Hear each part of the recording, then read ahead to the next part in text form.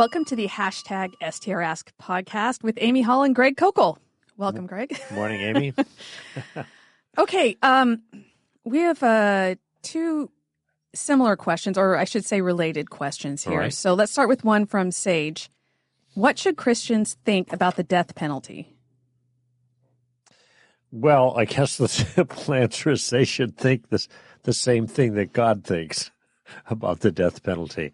And what's interesting about the death penalty, by the way, there are something like 20 crimes in the law that are capital crimes. And so it seems to me that it's really hard for someone to argue that God would be against the death penalty. Now, that doesn't mean that everything that is capital crime in the Mosaic Law is something that ought to be a capital crime now. I get that. Because that was under theocracy, it was a different system. However, it ought to demonstrate that God himself can't be against capital punishment per se. And secondly, the command for capital punishment for murder was actually instituted right after the flood. So this is, in a certain sense, unrelated to the Mosaic covenant, but it is more broadly related to an appropriate punishment for crime. And we read in Genesis chapter 9, verse 6, if man sheds man's blood, by man his blood shall be shed, for in the image of God, God created man.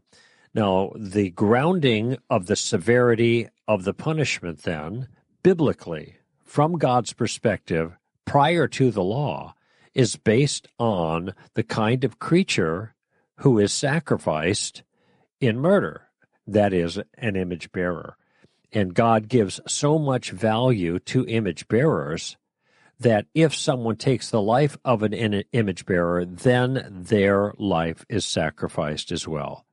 And that's actually another Old Testament principle in play here, though it's misunderstood. It's called the law of the claw, or lex talionis, and that is an eye for an eye and a tooth for a tooth. Now, people seem to think, well, that's a revenge thing. No, it became a revenge thing when people used it as their own means of getting back at other people, and that's what Jesus condemned.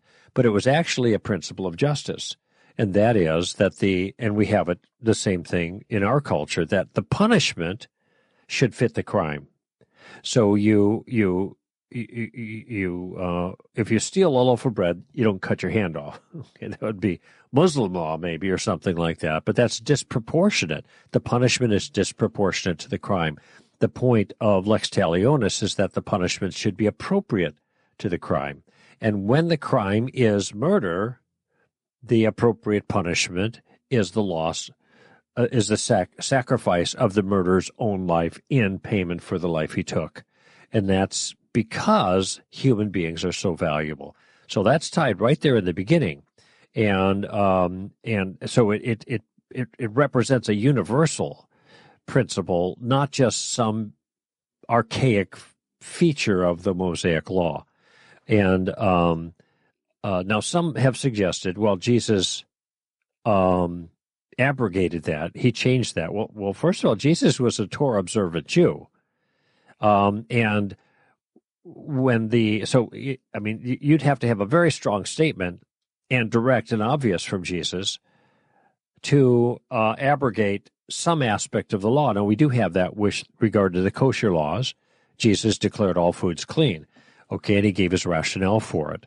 But we don't have that for capital punishment. Sometimes people take the passage out of Matthew, the Sermon on the Mount, Matthew 5-7, and say, well, Jesus said, turn the other cheek. Well, he was talking to individuals. He wasn't talking to nations, governments. Indeed, Paul at one point says, if I have done anything worthy of death, I do not refuse to die. Paul's complaint wasn't that the capital punishment rule wasn't appropriate. It was that he wasn't guilty. That was his concern. And notice that the woman caught in adultery in 1 recorded in our Bibles here now in John chapter 7, beginning of 8, I think. Jesus, when the Jews contrived that circumstance to trap Jesus, they cited the law. The law said that the capital punishment was appropriate for an adulteress, for the sin of adultery. Now, there's a lot going on in that passage, but what's interesting is Jesus didn't say, no, the law doesn't apply anymore here to that. He was trying to foil this entrapment and at the same time address the sin, which he did after the people left, and he told the woman, go and sin no more. But since he wasn't a witness to the original crime, he could not inveigh against her based on the Mosaic law with capital punishment for adultery. He wasn't. All the witnesses were gone after Jesus had dealt with them, so he upheld the law. Notice, point being, that he didn't take exception with the rule of capital punishment for the law there. So, frankly, I can't think of any biblical reason that isn't even marginally persuasive why we shouldn't use capital punishment today. Now, one other thing people have mentioned, they might say, well, there is such an inequity in the way capital punishment is distributed nowadays that we should abandon it. And I think the answer to inequitable practices is to make them equitable, not to abandon them. Well, let me pause right here because that's actually the second question I have. So let me read the whole question and then you can respond in full to that. Okay, so this comes from Carol Castillo. How can capital punishment be moral when we know it's not applied fairly across people groups? And in some cases, innocent people have been sentenced to death. I don't deny some deeds deserve the ultimate punishment, but how can we defend the ultimate punishment in our society when we know the flaws in the application of it? I truly don't see how I can, in good conscience, support capital punishment as a Christian. Okay, so it's so frustrating, even the last line, I can't support capital punishment as a Christian. Well, as I've been saying, the Scripture across the board supports capital punishment, okay, in principle, all right? Now, I guess the question was, do you think that there were ever any inequities in the past regarding the enforcement of the laws? Well, it seems to me humans are still humans, and there must have been inequities there, but that didn't seem to disqualify the punishment. And indeed, it's not just capital punishment where you find inequities, it's all punishments where you can find inequities. I am personally not convinced that the inequities are the way many people claim them to be. Okay, that's one thing. And I've watched, especially the last 3 years, a lot of conversation about these issues. And again, I'm not denying that there are inequities, but there's a lot of politics that are going on with the way one assesses the fact of inequities, okay? But so that's one big problem. I cannot take all of these claims at face value because there's a whole bunch of other things that are going on that are not taken into consideration. People look at raw numbers and then they think, well, the raw numbers are out of proportion with population percentages, and therefore there must be inequities. Well, I don't draw that conclusion. You have to look at the individual circumstances, okay? But let's just set that all aside. That raises a huge question for me about the accuracy of these comparisons. But let's just set that aside. That will turn out to be the case on all kinds of crimes, inequities, all right? So then if our rule is, since there are inequities in the enforcement of it, we don't enforce it at all in that way, because life imprisonment is still, it's not capital punishment, but it's still it can be enforced inequitably, then what laws do we enforce?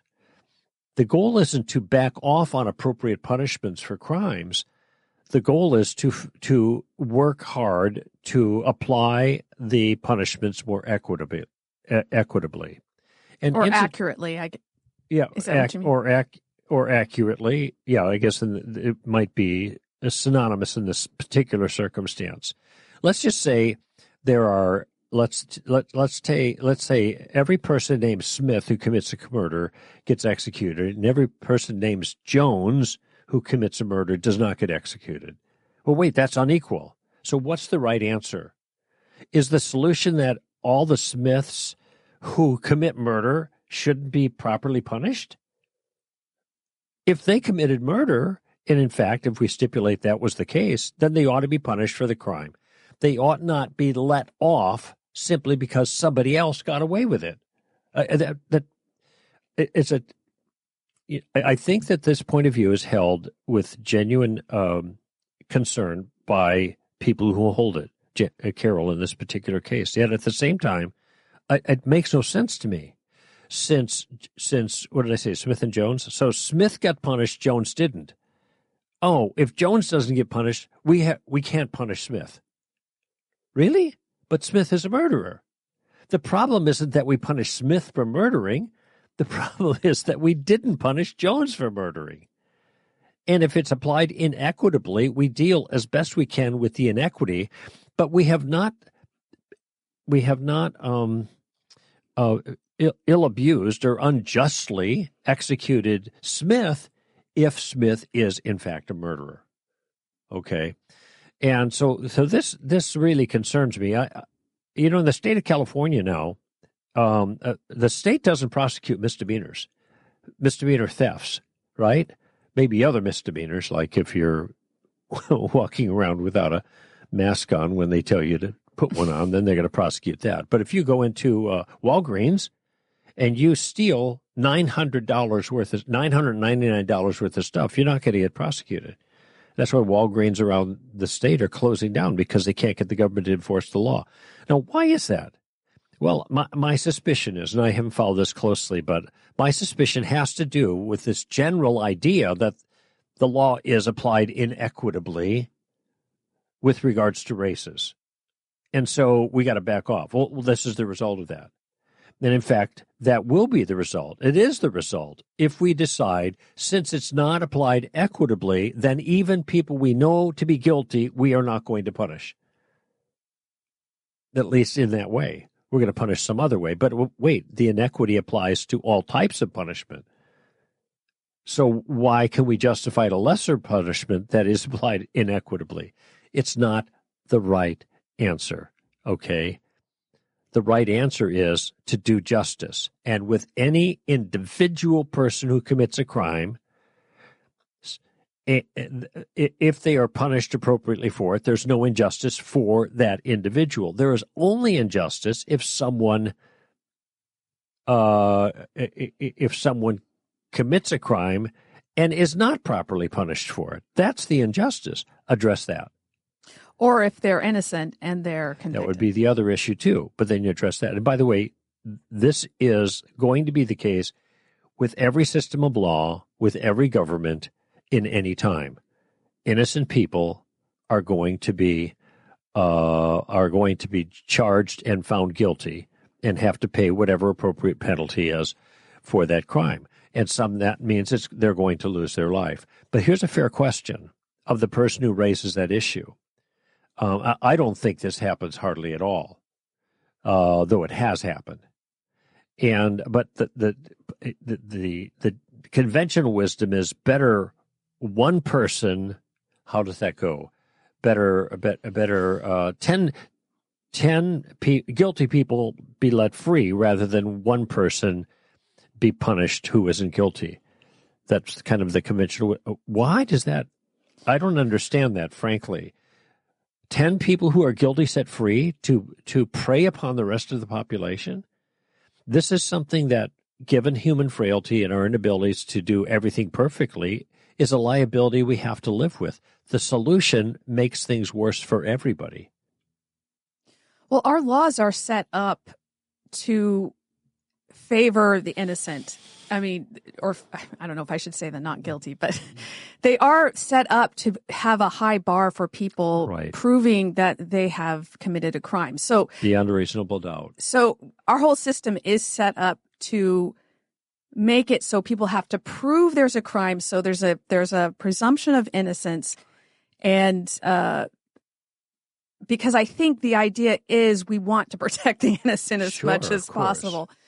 But yes, I agree, Greg, that the problem is not that we are putting some to death, but that we are not putting the ones who should be put to death. Yeah.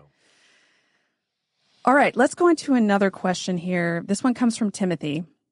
Is Matthew 6:25-34 a promise given to all believers or just to the ones he was speaking to? Well, this is the Sermon on the Mount, and the basic rule here, and this section has to do with, I'll just read the first couple verses because the rest is a repetition of the same concept. For this reason I say to you, do not be worried about your life as to what you will eat or what you will drink, nor for your body as to what you will put on it. Is not life more than food, and the body more than clothing? Look at the birds of the air, look at the lilies of the field. Why are you worried, Jesus says? If God clothes these and cares for these, why wouldn't he take care of you as well? Okay, so that's the basic principle. It's non-worry. God's capable of taking care of our needs. And the basic rule here is if the plain sense makes common sense, you don't look for any other sense at all. This strikes me as a very, very straightforward teaching about God and his provision.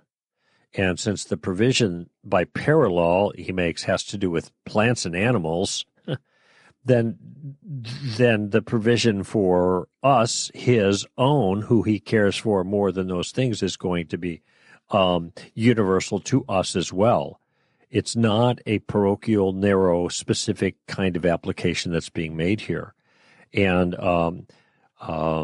this is the passage that ends, by the way, in verse 34. So do not worry about tomorrow, for tomorrow will take care of itself. Each day has enough trouble of its own. And incidentally, just a reflection on that verse itself, it's pretty obvious the universal quality of that. You know, he isn't saying that don't you, who I'm talking to, worry about tomorrow, for in your case, tomorrow will take care of itself, because in your case, each day has enough trouble. This is like, yeah, that's right. Why multiply our concerns? Because everybody has troubles every day. Let's just worry about what's in front of us and deal with that, and then we'll worry about tomorrow's troubles tomorrow. Now, Jesus is not suggesting that we don't plan ahead. He's talking about worrying, you know, and fretting. And so I have, just on a straight-ahead reading, there's no reason to think this isn't for all people, all Christians in particular. Seek first the kingdom. These other things will be taken care of. That's where you should focus your efforts. And I have another reason why we should think this is universal, and that is this is coming after. It's a reasoning for the instructions he just gave. Right. So he just gave instructions that we're not supposed to store up for ourselves treasures on earth, that we're not supposed to try to serve two masters. You cannot serve God and wealth. So he's just given this whole bit of instruction. And then he says, because God will take care of you. This is why you don't have to worry about those things. So it's actually the explanation for why we should obey him in this command that he just gave. So if the command is universal, then the reasoning behind it would also be universal. Exactly. Well put. All right, Greg, I can't believe it, but we're going to get to a fourth question today. Wow. This one comes from Christina. Should we pray for friends that have died and were not believers? No. To what end? It is appointed to man once to die, and then comes the judgment. So death seals one's fate. It seems pretty clear, and this is why there's an intensity about communicating the good news and resolving the issue of the good news prior to one's death. Okay, and I know there are some doctrines or teachings of some people, LDS, for example, who take a verse, an odd verse out of 1 Corinthians 15 about baptism from the dead, and they think, well, okay, we can baptize for the dead. Now, that also presumes that baptism is salvific, which it isn't.